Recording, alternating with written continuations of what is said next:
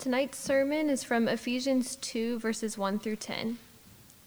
And you were dead in the trespasses and sins in which you once walked, following the course of this world, following the prince of the power of the air, the spirit that is now at work in the sons of disobedience, among whom we all once lived in the passions of our flesh, carrying out the desires of the body and the mind, and were by nature children of wrath like the rest of mankind. But God, being rich in mercy, because of the great love with which he loved us, even when we were dead in our trespasses, made us alive together with Christ. By grace you have been saved, and raised up with him and seated us with him in the heavenly places in Jesus Christ, so that in the coming ages he might show the immeasurable riches of his grace and kindness toward us in Christ Jesus. For by grace you have been saved through faith, and this is not your own doing. It is the gift of God, not a result of work, so that no one may boast. For we are his workmanship, created in Christ Jesus for good works, which God prepared beforehand that we should walk in them. This is the word of the Lord. Thanks be to God. Oh, thank you.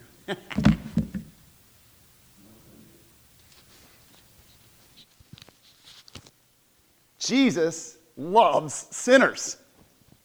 I mean, seriously. I mean, look around. Jesus loves sinners. You don't seem as excited about it as I am. And that's to be expected. I get it. Everybody, we're a little slow on the uptake. It takes something to get there.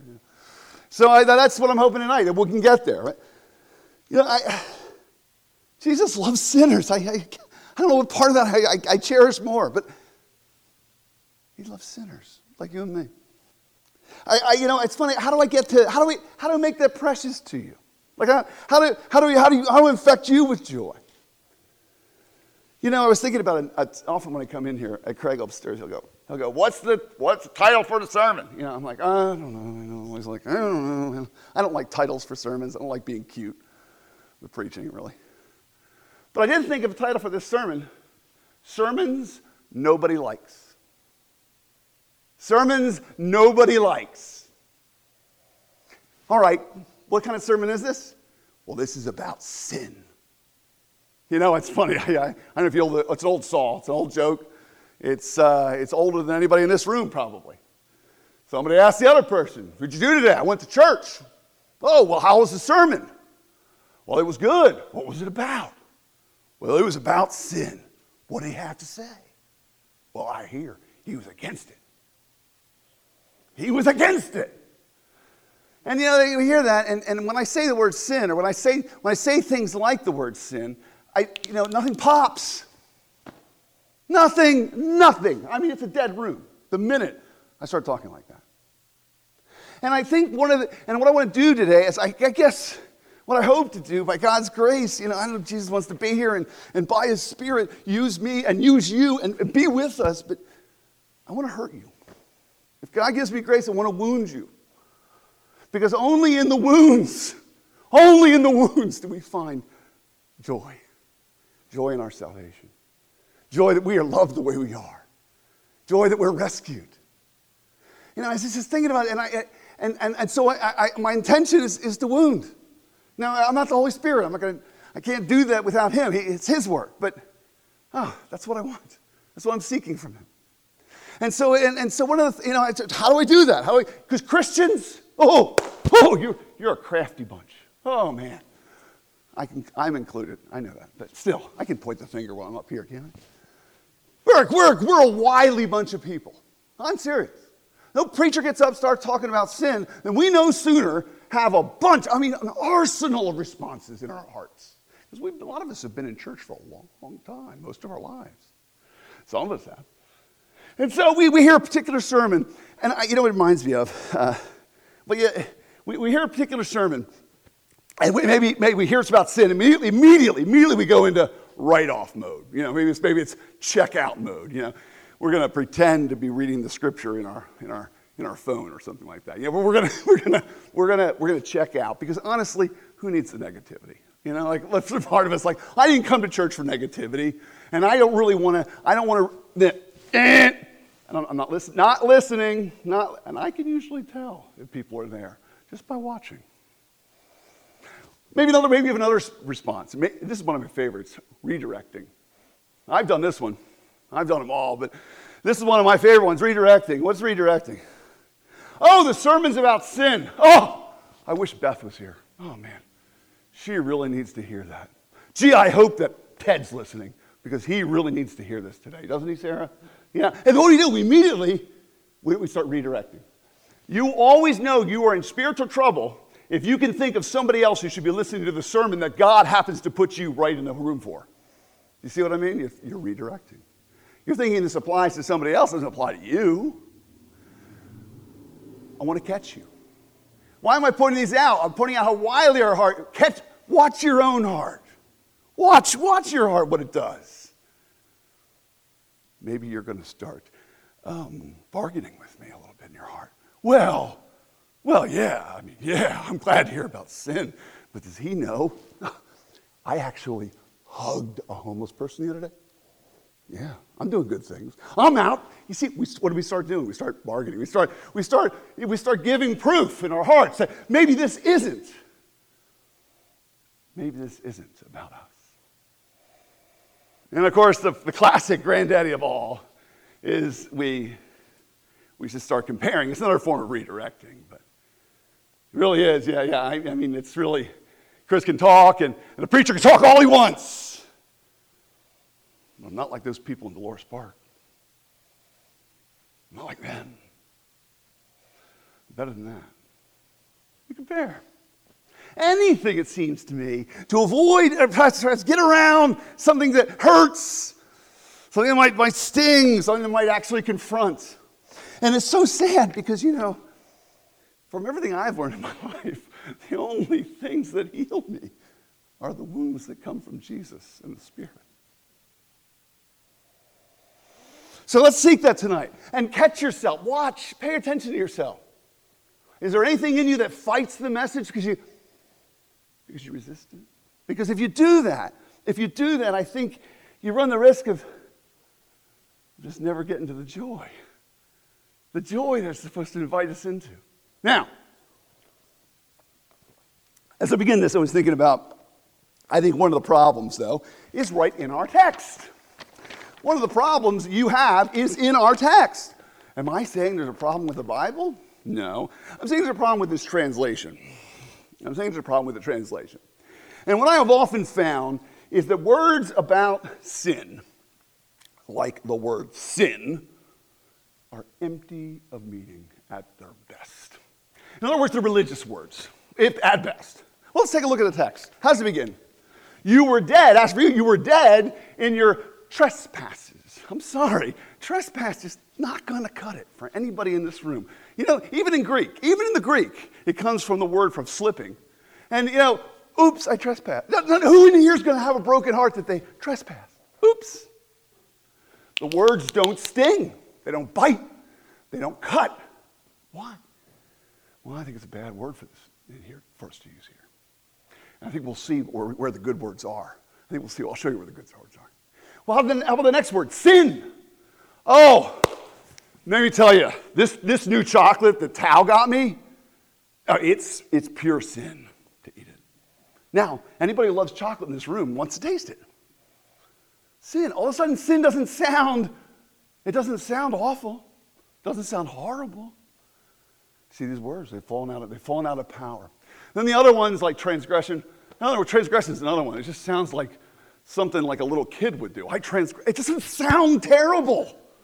And then there are the specialized ones, the ones that we know mean something, but who knows what they really mean? Iniquity.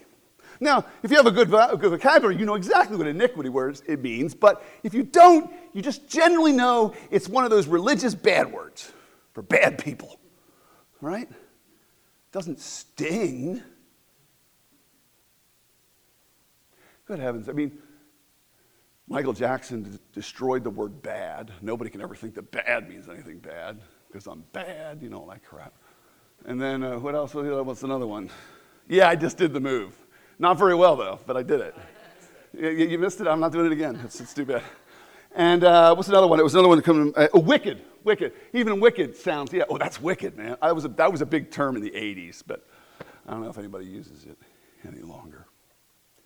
But the problem is some of the language. And it's funny, let's take a look. Let's go right into the text here, because this word here, let's take a look at the words, trespasses and sins.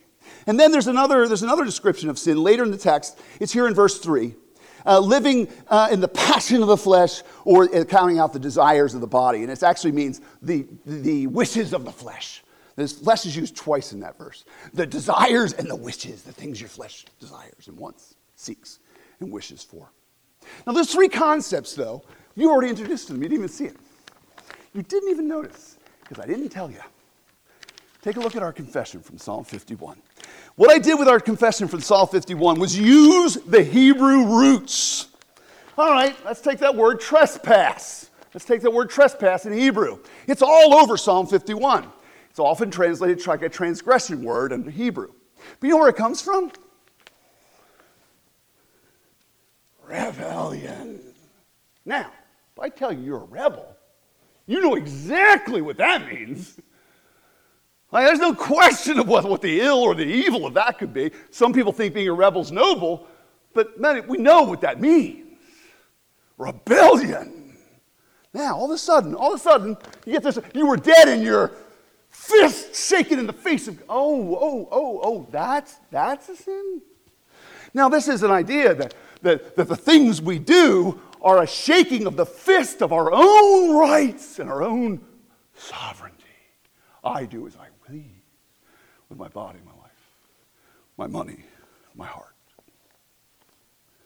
So I translated them differently here. You'll see where the best place to look. Look in the middle of the part in Psalm 51. Wash our distorted hearts completely, cleanse us from our failure. We know our rebellion. You see that? That's just a translation of the core Hebrew. That's what's in Paul's mind. Remember, Paul's a Jew. He thinks in Hebrew. He probably dreamt in Hebrew. Which makes sense because the rabbis have told us, as I've told you before, that Hebrew is spoken in heaven. So you all better start practicing right now.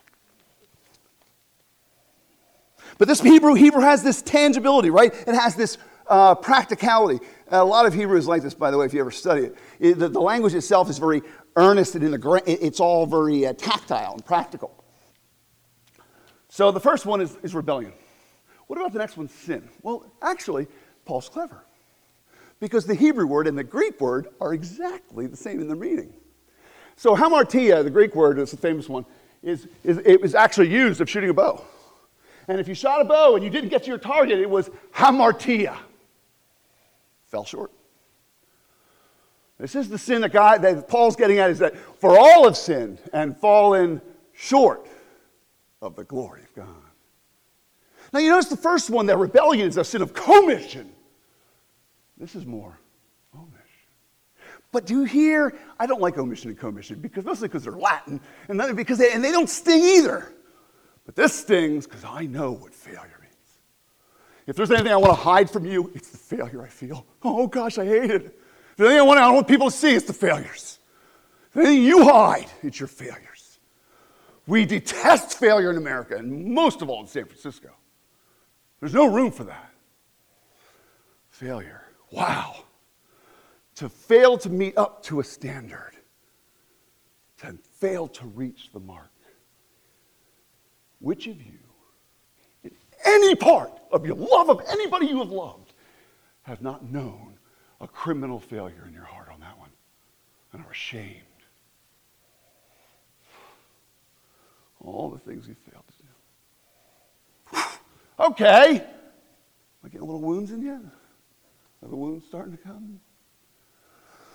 Are some of those calluses you developed over the years reading your Bible starting to wear off? I was thinking about, I don't know if you read Natalie's article about speed bumps in the city. She wrote an article about speed bumps. It's a good article. And it's about how they make these particular speed bumps where they're just one little single mound. And I've seen them. I think they're awesome because if you aim your car just right, especially if you've got an SUV, if you aim your car just right, you don't feel it at all. You don't have to slow down. That was the point, obviously. You're supposed to slow down, right? But a lot of times when we get to passages like this, when we get into these questions of sin and transgression and judgment, we speed up. We don't want to stay over this. We don't want to hover over this stuff, even though it's so good for our hearts. So good. What's the third word? There's three concepts. It's one word in the Hebrew, and it's several words. He uses several words of concepts to describe it here. He describes it as a wish of the flesh or the desires of the flesh. The Hebrew word means bent. Now, it's funny. In England, they use that as an expression. If a policeman is corrupt, they call him a bent copper. I love that expression, a bent cop. And they say it with venom. I mean, it's something we all hate that, right? Corruption in law enforcement. But I love that expression of a bent copper. Because one of the things I love about this idea, because as we explore the words of Psalm 51, we discover, oh, wait a second, Paul in Ephesians 2 is grabbing these ideas of sin to present them to us so we can understand what it means to be sinners before a holy God. You know, the deformed one, this last one, is distorted, inward distorted. There's something about this. This happened about 5 years. No. How long have I been here now? Gosh, 10 years now. So it was 10 years ago. Sitting about where Lindsay is was one of my elders. One of the most beautiful and handsome and wonderful men I've ever known. Some of you met him at my wedding. And his name's James. A beautiful, beautiful black man. And he's same-sex attracted. It's the harrowing reality of his life. And he hates it. He hates himself. I remember teaching this. This bold, beautiful man, never broke composure, always looked great. And as I was teaching about this idea that God has named a distortion that he sees, and there's a warp to who we are that cannot be fixed in the flesh. And I remember because I was preaching and I was excited about the text, you can imagine. And I look and I just catch his eye, and tears just flowing out. And a smile at the same time. Because it was coming to him, wasn't it? Jesus loves sinners. Wait, you know what this means, don't you? You know what this means, don't you? He has understood what our sin was. He has named it. And he loves people like us. Oh. I want to. All right, I think I feel an obligation to wound you a little more deeply. Let me be clear. God is telling you it is a criminal violation of his living heart for you to rebel.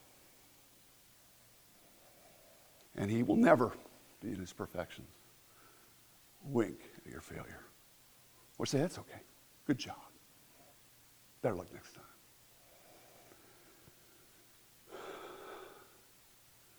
And he will never smile at your distorted heart. These are criminal things before a mighty God.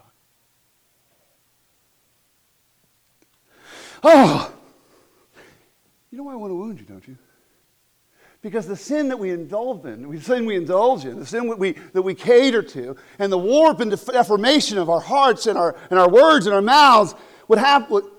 Many of us don't feel it because we're doing it. Let me explain here. Right? Sin deadens you the minute you do it.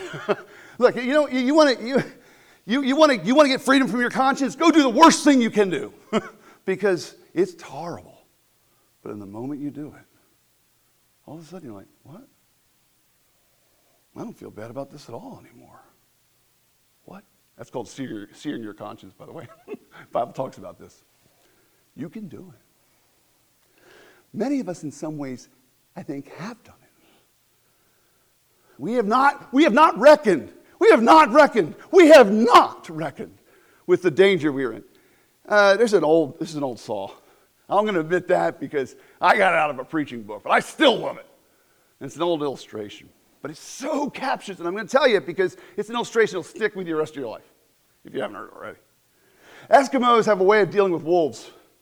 There's an old story. The Eskimos have a way of dealing with wolves. It's very specific and very, very effective. And what they do is they make a popsicle, a sealed blood popsicle for the wolf.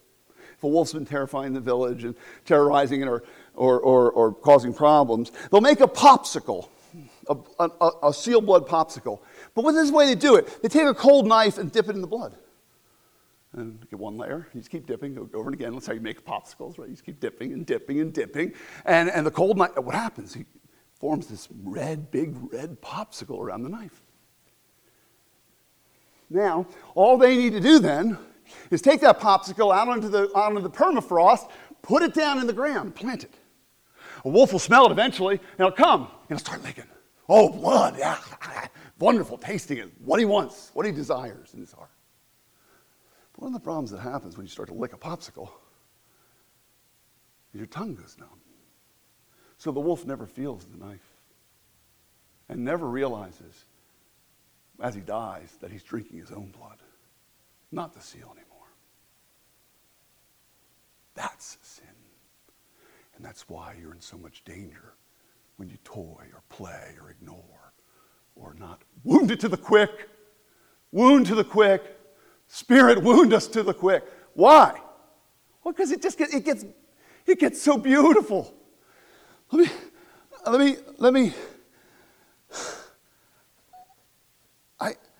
Look at verse 4. Look at verse 4. Because this is. How many of you are familiar with R.C. Sproul? He's a favorite teacher of mine. I commend him to all of you. And this is a statement from one of his books. This is the greatest word in the Bible. He even says it's his favorite word in the Bible. First word, verse 4. Because just as he has taken us to the cleaners, this is what I'm trying to do now, and asked by the Spirit to do it. This is he's broken down the true brokenness of man, the true fallenness of humanity. What does he say? But there's an enormous but. That's not the end of the story, is it? Because that's just the setup. That was just the stage. That was just a foil. That was just meant to be this beautiful magnification of the fact that God is rich in mercy and abounding in love. And wow, what a love. Wow, what a love. Because he loves people like us. Jesus loves sinners. And it's all about the beauty of his grace. I touched on this last week, and I just want to wallow in it. I want to play in it. I want to grab it and stick it into my heart so it can never get out. Take a look with me. There's 3 passages in the text. 3 passages, one right after the other. They're passages for us, but they're active descriptions of God's work. Look in verse 4. Verse 5. Even when we were dead in our trespasses, he made us alive together in Christ. Look at verse 6. And he raised us up with him. And then it continues. And he seated us with him. The 3 things that God has done. Made us alive. Raised us up. Seated us with him. Now, we should notice something really magnificent in Paul's thinking. It's very clever. He who was, he who is to come. Do you see it? This is a comprehensive idea that all of God in eternity has care of you in your entire timeline. Made alive in Christ, even while you're still dead. Made alive in Christ, raised us with him. Now this raised language, have you reckoned with what the love part of Jesus loves sinners means? Let me illuminate you. He has been saying over and over again, the only way to understand resurrection power is to understand that your worship tonight was a miracle. You know that? It was a miracle that Corey worshiped. And that's for a number of reasons. But it's a miracle that we're here. Because that is your active love and worship and obedience is the resurrection power of Jesus. That's what it is. Jesus loves sinners. Means that he loves them so much. He gives them everything that they have, everything they can do that is good is and of and through him. What a Savior. Jesus, can you see why I'm excited? Why aren't you guys more excited? Jesus loves sinners. Look at this love. It's the love that puts Christ on that cross, that drives him to it. And we know it's one of the most interesting things you really saw in Holy Week. And I'm so glad that so many people pointed out that service. Nothing about Christ is a victim at all. Father, into your hands, I commit my spirit. Forgive them, for they don't know what they do. Today you will be with me in paradise. This is the King. He was the King on the cross. He's the King today. And our hope and our work as a church, this, look around, this is miracle. Right here. This is resurrection power at display. Praise him. Praise him.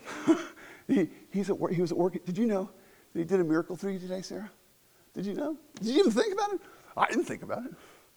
Shows you what an idiot I am. We need to think about it. We need to reach into it. But you notice that Paul goes further. After he describes God in 3 ways, doing things passively, we're merely recipients of. Then he tackles all human effort in salvation. What does he say? He uses faith. Talks about faith. Even that's not a gift. Even that's a gift. Oh, no, don't make any mistake here. On the human side, what about works? No, don't make any mistake. The works you do are the works of Jesus, not you. There's a wonderful totality, a wonderful capture. It's as if God's trying to hem you off on every way you could think you could get around it, and maybe and not understand it. It's just, I talked about this a couple weeks ago, but I told you this. The early church never marked his tomb and never marked the day of Easter. Why? They were living in resurrection power whenever they worshiped. I'm serious. They saw it. To them, marking the tomb was like marking where you left your garbage can. Who cares? Who the heck cares where you left your trash? We are walking and animated. Your hope for holiness, our hope for holiness in this generation, our hope for the city, it's God making resurrection power, making dead folks live. Amen? That's our hope. It's the only thing that's going to make any difference. It's funny. Somebody told me this. Was it you, Carol? Dolores Park used to be a cemetery. Used to be a cemetery. Take a look. It still is. But you know what? God works in cemeteries, doesn't he? That's where he does his best work. Praise him. Let's turn to him. It's twice in the text, I don't know if you caught this. By grace you were saved. You can almost hear Paul in his syntax stumbling over himself, wanting to make the point that all the riches of mercy and grace have been made available to his children. Now, as we kind of parse this open, it's funny. I've seen so many people try to corrupt this. Here's a corruption that comes out sometimes. Maybe you've heard it. Have nothing to do with these teachings. Sometimes people will teach, how the last text says, the works prepared in advance for us to do beforehand? Well, some people have said, maybe God chooses to love sovereignly in his grace. People he knows will be good when he calls them. That's how people have perverted this text. Well, what is that instinct? What is that instinct there? Well, why would somebody want to say that? Because we always desire at some place to insert ourselves in grace, because grace doesn't make any sense at all. And if you tell me grace makes sense, I challenge you, because I've been studying it for 40 years, and I think it's the biggest puzzle I've ever seen. Sometimes it feels like it's so simple. I could live in it forever. And other times I think you're crashing my head going, what the heck does it mean? How could grace be real like that? How could God love like that? And yet he does. Praise him. Yeah, he does. Another personal interpretation, you've heard this sometimes. I've heard this kind of thing is that God saw in advance that perhaps you respond well. Another perspective people sometimes have is, I heard this one, I was sharing it with Ted and Corey this week, but I kind of liked it. I even remember thinking this early on in my faith walk, because sovereignty and grace just sounds so total. But sometimes we think of grace as like a drowning man. Let's say all these people who are dying, who don't know Christ, it's like they're drowning. And they have one hand out of the word. They're going down, right? But Jesus, when he wants to save people, he knows how to just aim that life preserver and just whip it at them. And then they catch it, and almost like a reflex, they just grab that life preserver, and they're going to be okay. The problem is, our text says that man already drowned. You see, none of this works. God saves dead people, not living people. And we can do and have done nothing and will do nothing ever in this description of God's work of power and grace to do anything to add, create, improve, keep our salvation. Because it's all of him. For it's by grace you have been saved, that not of yourselves, lest anyone sit in this room say, oh, it's me, and anyone boast about it. What a wonderful God we serve. What a wonderful Savior. You see this totality in his word, in his love. I want to encourage you. It's funny. All right, so, I guess what I wanted to do is, first I wanted to wound, and then I wanted to put a little bit of Neosporin. No, the gospel's more powerful than Neosporin. There's no comparison. Never mind. There's no medical comparison. It doesn't work. We're not sick people. We're dead people. But I want to encourage your hearts in this and renew your encouragement. So here I was wounding you so I can offer you the balm of that wonderful butt, God's mercy. But there's another lesson in the text for us. I hope you'll walk into it with me. What about besetting sin? What are we to do with besetting sins?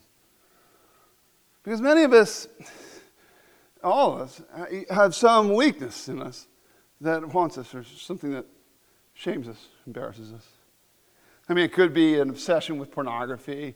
It could be having inappropriate romantic feelings about everybody at work. It could be worrying, getting up in the morning and worrying immediately. Maybe it could be an acquisitive nature that likes to be smarter and look better than everybody else. It could be, who knows? It could be a lack of tongue control.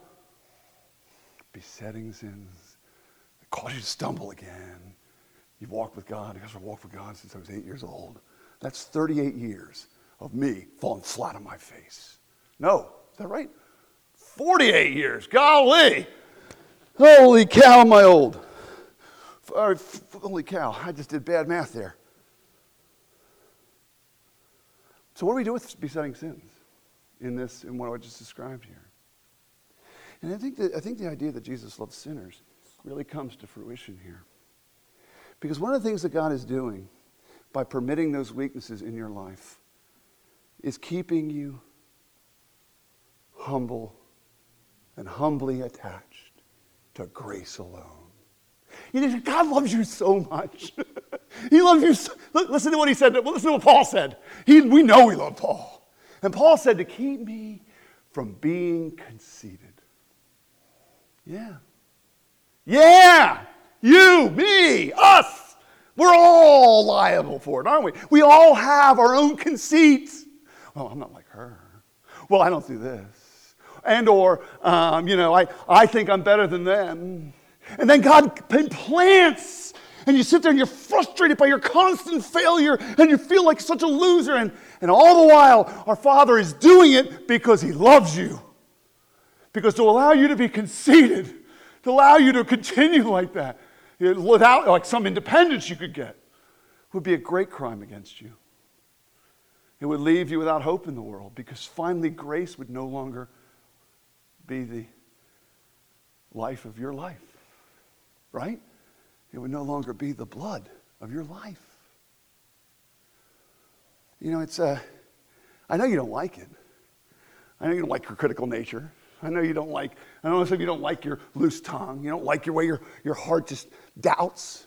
But don't you see how tender our Father is? He wants you to know, no, I made you alive, Will. No, I raised you up, Sarah. No, I have seeded you, Carolyn. I am the author of salvation, beginning to end, lock, stock, and barrel. Worship me, and adore my grace. Stand in it and live in it. Eat it and breathe it. Eat it. We're going to eat it. That's how much he wants us to understand grace. He asks us to eat it. That's a pretty strong emphasis, don't you think? Don't you think? You almost get the impression that I don't know why I just saw this. And years ago, I almost became a policeman. I swear, I almost became a policeman because I was working public safety in Wheaton, Illinois. And I met a lot of cops, and this one cop was telling me about his dad was a cop. And he said, it's kind of funny. He never made it above a beat cop. But he said, I think I can tell you why, though. And the mayor's son used to come to work every day, and he'd blow off a stop sign downtown. And the cop had pulled him over at least 4 or 5 times, and the kid wasn't listening.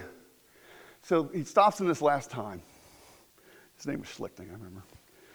And he leaned in the window. He said, young man, I want to ask you something. And he takes his finger and he started hitting him in the forehead like this. Do you want me to stop or do you want me to slow down?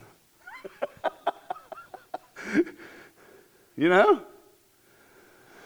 Why was I sharing that?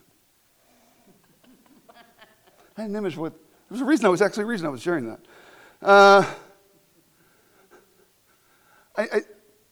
I guess I had a picture of God doing that to us somehow. Well, I haven't done that in a long time. Used an illustration. I can't remember what I was going to use it for. All I was using it. That's why I shouldn't go off script. What we're being introduced here is some of the weightiest things in theology. Do you know that? And you're living in them. And you're living in some of the tension of them. And this text is introducing you to them. It really is. We were born we were actually created, We were created in a state of innocence. And in that state of innocence, Adam and humanity, as Adam represented humanity, was able to sin. But also able not to sin. When he fell, we inherited these words. And now we are not able not to sin. That's the lot of humanity. Not able not to sin. Now those of you who have been redeemed, if you know Jesus, he, by the engrafting of the Holy Spirit, and by the march of his resurrection power in us, animating us, we are now able, as unbelievable as it sometimes sounds, we are able not to sin. But he has prepared a place for us in a time. I felt especially yearning for it yesterday, when I will not be able to sin. When I'm seated forever. And not just in Jesus now. When I'm seated with him in eternity. And everything I'm describing about the totality of grace is meant to catch you up in that work of God across history. Isn't that wonderful? Isn't that just wonderful? Jesus loves sinners.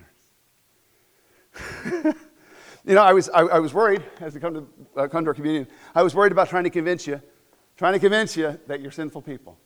Trying to convince you really that you're worse than you think you are. Why? Well, it's just a setup. Because what I want to preach to you in the cross of Christ is you are loved more than you ever dared imagine. That was my real goal, was to convince you of that through the first one. May the Holy Spirit do his work. Praise him. Let's pray. Oh, dear Father, I pray for a heart that adores you. I pray for a heart that worships and loves you. I just yearn. I yearn and I plead with you. I pray for that resurrection power. I pray for walking in you and with you and by you and through you for all of us. Father, I don't want to hurt people. I don't want to beat people up for no reason. And But I know that your wounds are faithful.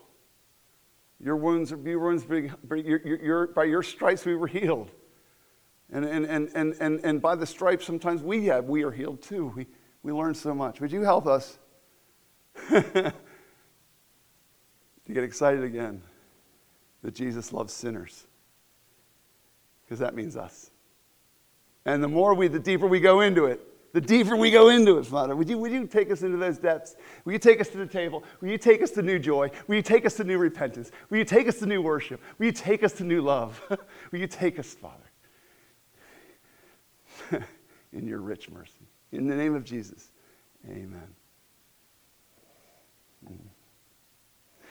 On the night that Jesus was betrayed, he took bread and broke it. And he said, "This is my body, which is given for you. Take and eat."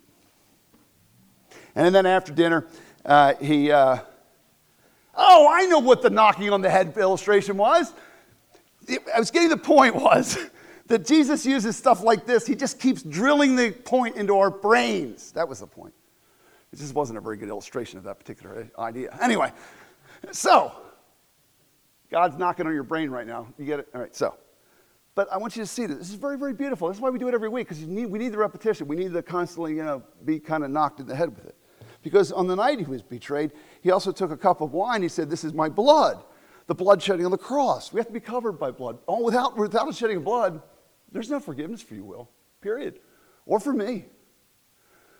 But this is all of this teaching us again and again, like little babies, so we don't miss the point. Jesus in me means he loves me, and he puts all his blood on top of a sinner like me so that I'm always clean and I can live for him. It's so simple. You could have, when I've been observed that you can have a very low IQ and understand the gospel as clear as a bell. It's so simple. And yet, like I said earlier, so hard to understand. Anyway, all right. So as often as you eat this bread and drink this cup, you proclaim the Lord's death till he comes. And I'll invite you, those of you who have faith in Jesus, made alive by him in Christ, made alive together with him. Well, this is your table and your cup, and you ought to get on up here, and you should get this as often as you can, because you need it. You need the reminder, you need the power, you need the presence, you need all of what this says. Amen? What we need. Now, there's a great exception, as you know, if you think you're a good person. If you thought you were a good person, then you're not worthy of the table. The table's for Jesus loves sinners. I like something that I heard Drew say today. I really loved, and he said something really I thought was very wise at the table. He says, if you're exploring Christ and you don't yet know him, then we think it would be inauthentic for you to take the table. It wouldn't mean anything to you. So we ask you to watch, just to watch and learn what it is to truly know Christ before you take the table. I like that. That's a nice way of putting it. It's a little harsher than the way I say it. And if you're a skeptic, finally, if you're a skeptic, I invite you to watch and have your skepticism challenged, as it were, by our faith. And someday you will believe. That's the fence. What am I doing right now? Let's stand. Let's proclaim to one another the mystery of our faith. Caroline, will you come up and help me serve the table, please? Just grab the bread and bring it over. Let's proclaim together the mystery of our faith. Christ has died. Christ is risen. Christ will come again. Praise him. See that past? I love it. That's all over the Bible. I ask you to consent and agree and to believe in the Apostles' Creed. We will say together, read together as facts in space and time, and not religious talk. Where did I put my? Oh. Brothers and sisters, Christian, tell me, what do you believe? We believe in God the Father Almighty, maker of heaven and earth, and in Jesus Christ, his only Son, our Lord, who was conceived by the Holy Spirit, born of the Virgin Mary, suffered under Pontius Pilate, was crucified, died, and was buried. He descended into hell. On the third day, he rose again from the dead. He ascended into heaven and is seated at the right hand of God the Father Almighty. From there he shall come to judge the living and the dead. Oh, we believe in the Holy Spirit, the Holy Catholic Church, the communion of saints, the forgiveness of sins, the resurrection of the body, and the life everlasting. Amen. Amen. Now we have a new routine now. I instruct you as those of you who have not experienced it yet. What we were doing is we have an option for those who do not wish to do this, and that'll be right here in the cups. We'll put these right here where you can get them easily. Oh, sorry, could you help me with that? Thank you, Spencer. But our tradition right now will be, it's in tincture. And what that will mean is you take a piece of bread and you dip it into the wine, and then take it immediately on the spot. And I mean, I think we can manage a fairly sanitary way of doing this, and there's actually gluten-free crackers here as well. And so we're going to celebrate the table this way as we come down, and as we're singing our final song. What's our final song this week? Rock of Ages. Most of us know this one, so it's even more perfect. So as you're coming down, you take the bread, tear it, dip in the wine, and we'll be speaking a blessing over you as you do it. And then This is our new practice. So come to the Lord's table. Come. The Lord bids you come. Come on, get it. Dinner time's on for the believers. Come on. Jesus loved sinners, brother. Jesus loved sinners like you. Isn't that amazing? Just dip it. Just dip it. Just go do it. Yeah. There you go. Jesus loves sinners like you and me, brother. Can you believe it? Can you believe it? I know. Can you believe that he loves the way he does, my dear sister? Rock Praise him. of ages cleft He loves sinners for like you, me. sister. Amen. Let Jesus me loves hide sinners. Isn't it exciting? myself Isn't it exciting? in thee.